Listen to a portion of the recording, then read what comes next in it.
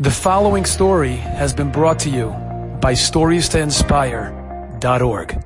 I want to share with you a story. This is something that happened to me personally years ago. You know that every Friday I drive out from Lakewood to Brooklyn to run the Kehillah. And I remember one Friday morning, we were getting ready to start putting the stuff together for Shabbat. And I got a call, and I did not recognize who it was that was calling me. But it sounded like a very hashub, a very illustrious voice. And this is what I heard. Reb David, you don't know who this is. I would prefer not to tell you my name. But there's a guy here in Lakewood. He went off the derech. He hasn't kept Shabbat for 2-3 years. He hasn't put on tefillin. We tried everything with this guy. We sent him to Rabbanim.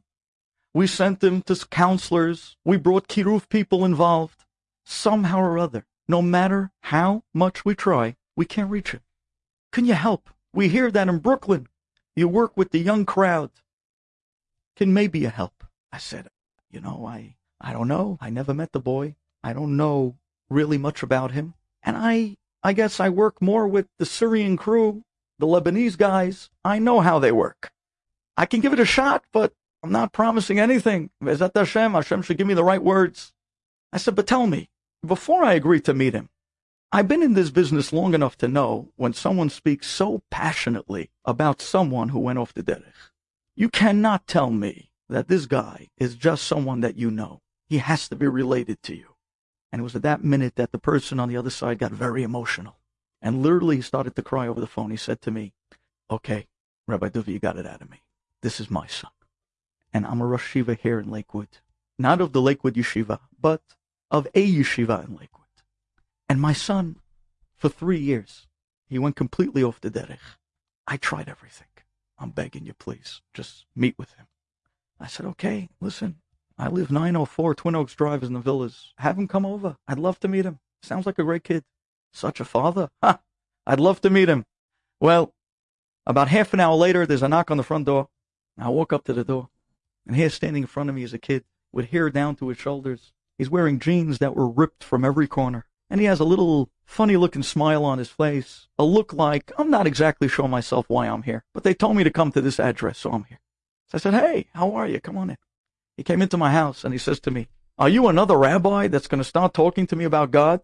I said, whoa, wait 1 second. Rabbi? Listen, you might have gotten the wrong address. I'm just here to sit around and we'll chill out a little and talk. I just want to get to know you. I heard a lot about you. He says, you just want to get to know? I said, yeah, have a seat. I sat down with him and brought out a drink, and we started talking about the Yankees, and we started talking about sports. And in the conversation, warming up to each other, I turned to him and I said to him, tell me, you look like a talented kid. Do you have a love, a talent, a hobby? What do you do with your time? And he leans over, and he looks me in the eye, and he says to me, I'm going to tell you, I love to play the saxophone. I said, get out of here. The saxophone? I love the saxophone. Listen to me, my friend. You going home now, you get your saxophone, and you're coming right back here to my house, and you're going to play for me the saxophone. He said, are you crazy? No way.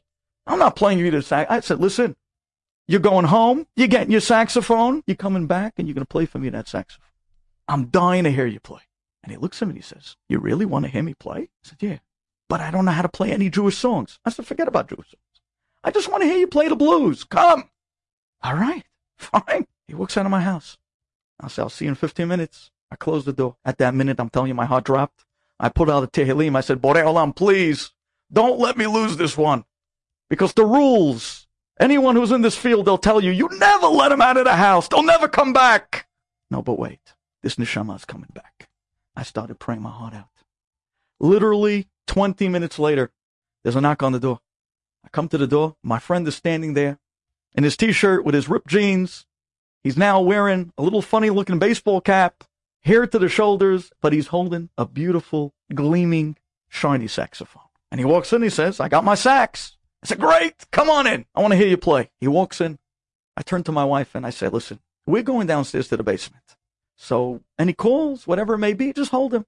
As we're about to walk down to the basement, I turn to my wife and say, listen to me. Whatever you hear that's going on downstairs, whatever you hear, no matter what you hear going on in the basement, relax. Don't call the cops. It's all good. Just let it be. Okay? Me and this guy goes downstairs to the basement. We close the door. I turned to him, I said, go ahead, play. And he says, but I don't know any Jewish songs. I said, that's all right. Just play whatever you got. So he turns to me, he says to me, do you know any songs? I says, well, not really. And I definitely would admit it on the radio, that's for sure. Not really. So he says, but you got to know something. I said, well, you know what? I grew up in the 80s. I remember one time I was on a train, and this guy came on the train, and Abed came on the train, and he started singing the song, Lean on Me. I said, do you know the song? He said, do I know the song? That's a saxophonist's legacy. I said, well, go ahead, you play, I'll sing. So this kid pulls out his saxophone, and he starts to play the saxophone. But my friends, I want to tell you something. He didn't just play the saxophone.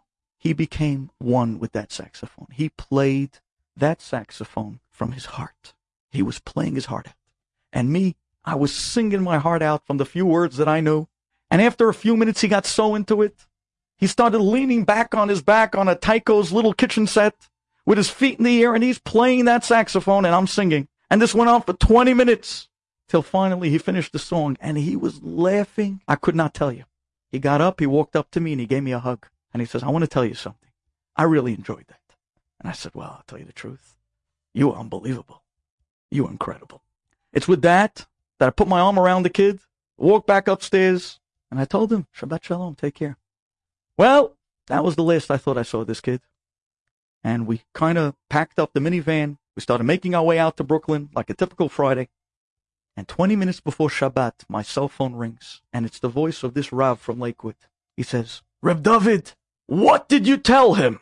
What did you say to my son? I said, I didn't say anything. You mean you didn't talk to him about Hashem? Did you talk to him about Shabbat? Did you talk to him about... I said, I didn't talk to him about anything but his saxophone. He says, I can't believe it. Reb David, you don't understand. 10 minutes ago, there was a knock on the door. Me and my wife went to answer the door. We opened the door, and there stood my son, holding his saxophone. And he said to me, Abba, I've been out of the house for 3 years. I want to spend the Shabbat with you.